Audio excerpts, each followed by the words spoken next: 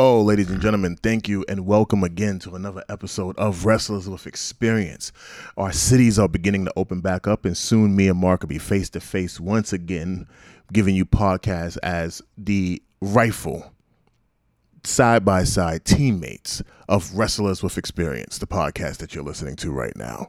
I want to thank everybody for supporting this podcast and growing this podcast and allowing us to get the streaming numbers that we're getting. It's, again, we take, even if it's one extra person, we take it. If it's 50 extra people, we take it. We really appreciate it, and we thank you so much for it.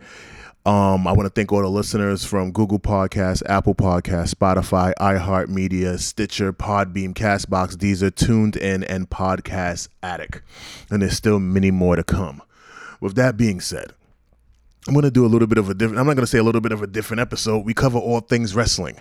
Mark will always cover the international New Japan Pro Wrestling Noah, and all of those companies that are overseas. That's what he's been appointed to do, and that's what Mark has been doing a phenomenal job at. He's also will be covering the NWA, past, present, and future when it comes to the NWA, which is always a great way to get a world-rounded results.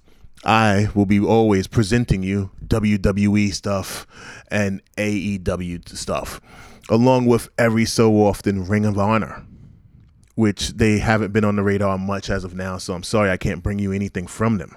But it's of the order of importance that I talk about a special particular wrestler today.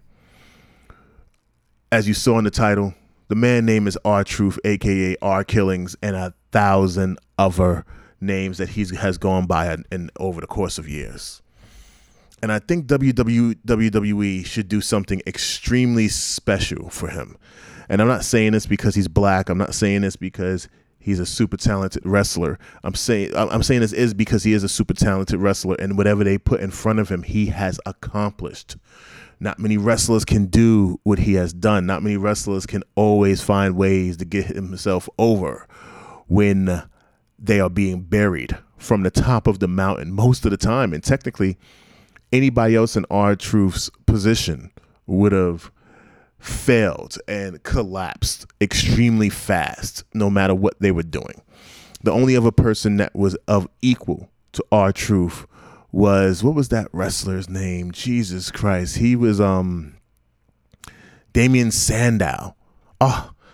If he would have still been in the company, I'm pretty sure him and R-Truth would have been doing something phenomenal. But Damien Sandow was definitely one of those talents that no matter what they put in front of him, he made a reality.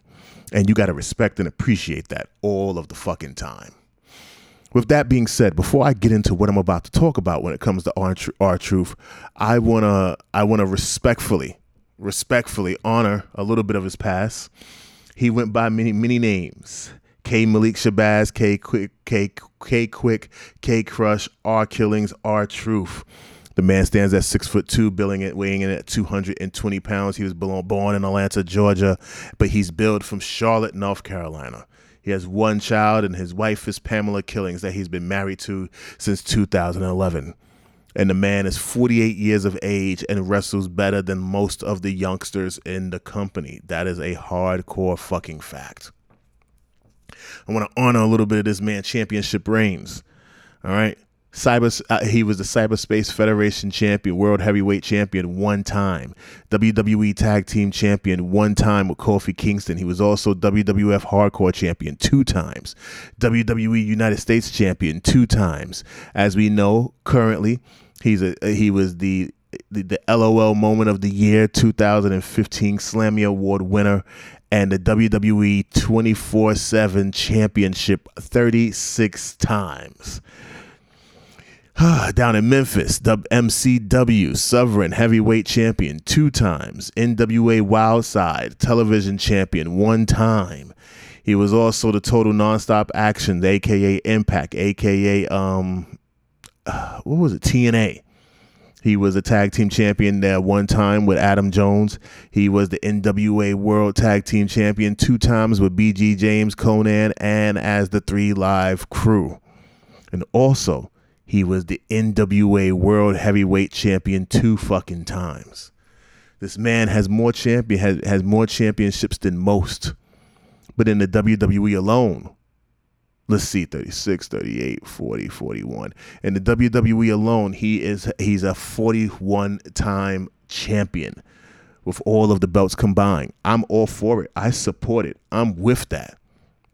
He may not be the most decorated when it comes to the world title, but he's definitely decorated when it comes to amount of championships held, whether it's a 24/7 championship or not. If WWE it takes the championship serious, then I'll take the ship serious, because it seems like it's the only title always respected on Monday Night Raw. It's the only title always defended on Monday Night Raw, if you want to be honest about it. But anyhow, moving forward, R-Truth. I was watching Monday Night Raw tonight. Excuse me. Let me take a sip of my water. Pardon me, people. Hold on for 1 second. I take large gulps. Pardon me. No, but I was watching Monday Night Raw tonight, and I'm looking at R-Truth.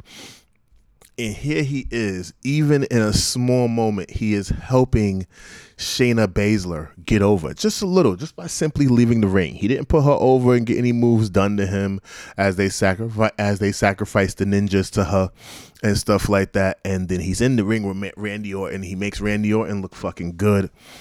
And R-Truth, he even broke and made Brock Lesnar laugh in the middle of the ring, which they all say is 100% hard to do. But R-Truth is a very rare breed of talent. If I'm right, he was trained by Chris Harmon over in Georgia South, and whatever Chris Harmon gave to him, he pushed it to the next fucking level. Now, we do know that he's never been a WWE champion. He's never been an Intercontinental champion. The most he's garnered to the main event was when him and John Cena actually had that one match when he was getting over the imaginary friend, Little Jimmy gimmick. Again, no matter what they put in front of him, he has gotten over. And I've always said, it's like the Married with Children thing. The dumber, or just a thing in Hollywood or in entertainment in general, the dumber the character you play, the more intelligent in real life you have to be, because you got to be able to think alarmingly fast to respond and react to things the way he does. Some people will try that and come off as dust buckets and cornballs and won't even fucking know it. But R-Truth has a way of getting himself over, and the more and more he gets himself over, the more and more the people respect him and they honor him and they want to see him be successful. That's the crazy part. Right now, he is the only person, realistically, if you was going to work about the Royal Rumble, and you want to set the Royal Rumble upright, he is the only comedic act in history that can legitly win the Royal Rumble and you would get a kick out of it and you would appreciate it. Imagine him in there, strolling in there as number one, making a joke out of number one, entertaining the crowd with the microphone, eliminating certain people, getting them out the ring, getting in and out the ring, never being eliminated, and then being forgotten about. And when it comes down to the final four, you do happen to get a little peek of him, and you remember that R-Truth is there. And when it gets down to the final three, you remember that he's those two. And you can have it where the two major players are not taking him serious because of who he is. And then you can have him honestly eliminate them and win the 2021 Royal Rumble.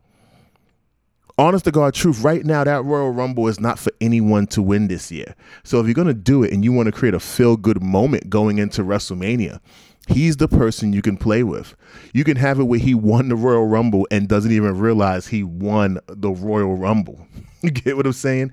And still being the WWE 24/7 champion. If you want to protect the Royal Rumble, that is the way to do it. For the men, at least. And then going into WrestleMania, since WrestleMania will be a 2-night event, which Triple H has been planning and trying to get Vince to get on board with since 2013, 2014, which was mentioned a long time ago, back in 2013, 2014, at one of their giant press calls, and trying to make WrestleMania a 2-night event. New Japan acted on it first with their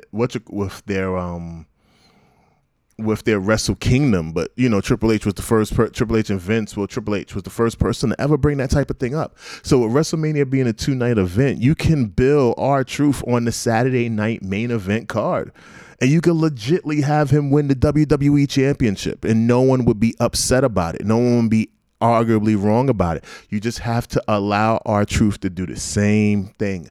Allow him to build the match with whoever the person is, whether it's the Universal Championship. Because right now, if he was going into WrestleMania as the main event, the Universal Championship is in a bad position. So you can have R-Truth win the Universal Championship. Have him crack the jokes. Have him get over. Put him back with Carmella. But give the women's championship to Carmella and let her run with it. You know what I'm saying? Carmella was one of those women that she was better with the championship than she was without the championship. And that's a whole nother conversation for another day. But when you sit back and you process it and comprehend it, R-Truth might be in the best position out of everybody on the roster. And if he chooses to retire in the next year or two, you can have it where R-Truth is legitly the WWE or Universal Championship. And I say send him over to the Universal Championship and protect it even more. And then you can have it where he drops the belt on that live SmackDown the very next week. 7 days with the title, this, that, and the other. But it's more of a thank you moment to him for holding it down, because there was one point that he was holding down Monday Night Raw. They introduced that 24 championship, and he was the best part of the night. He was making everybody laugh. He was entertaining the people, and he didn't come off as cooning as most black wrestlers has done in the past. And he doesn't come off as if he's more like the fourth wall breaker. Like, he's the person on the couch with you, but he gets to win the championship. Therefore, you get to win the championship.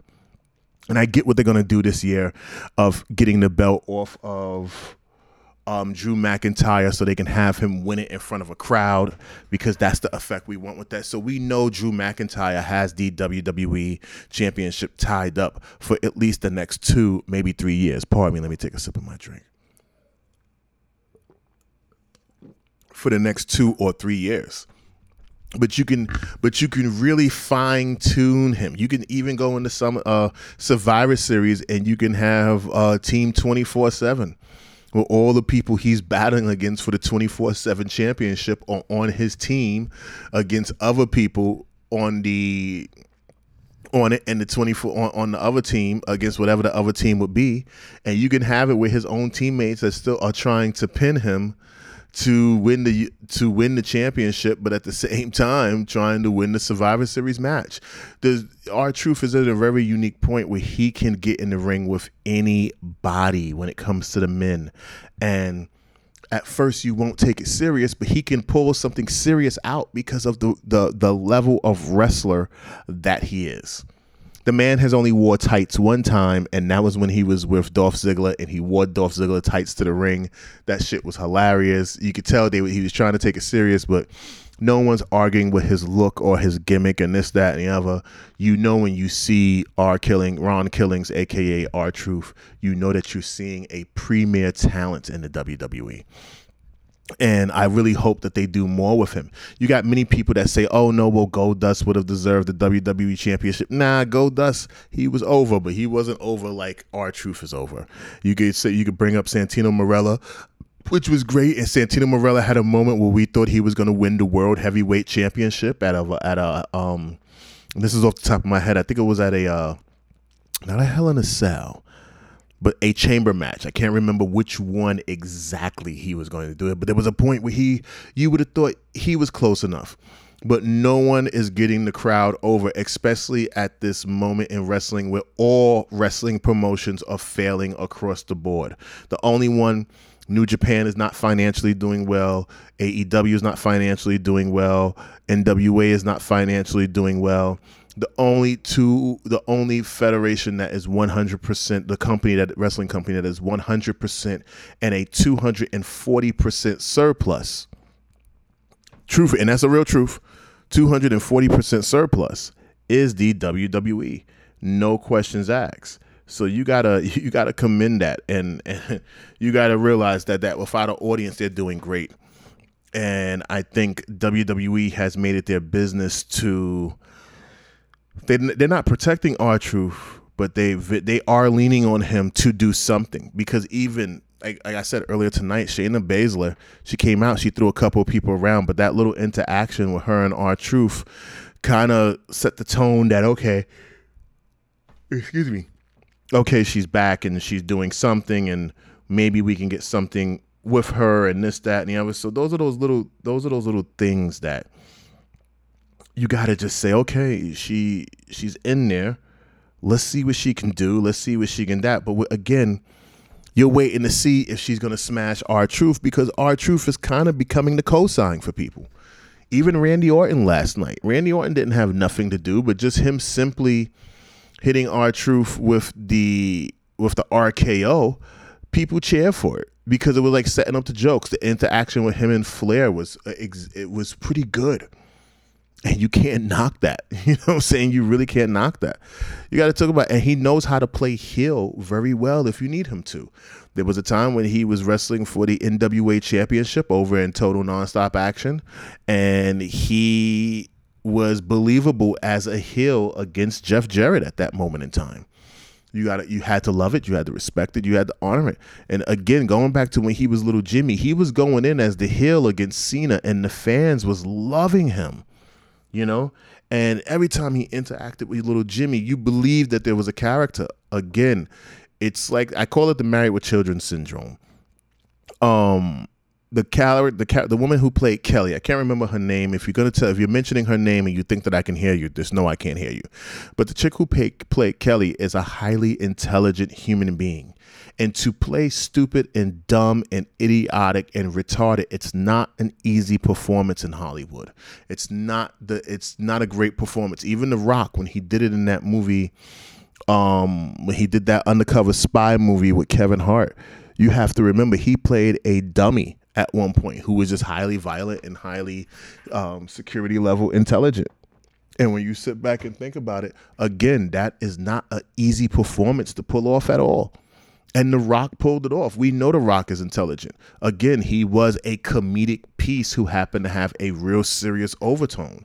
So in order to pull off comedy, you're technically probably one of the most serious people around, and your level of intelligence is heightened. And again, we got loads of people who think that they're geniuses when it comes to comedic timing and comedic performances, and no one has the heart to tell them that they're really horrible.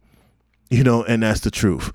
And he is definitely one of those people. I think if you're going to do something this year at WrestleMania, with the fans eventually coming back into the building and handling that type of stuff, if you're going to do something, now is the fucking time to give him that one run. Even if it's just for a week. I don't think he should hold that title for a month.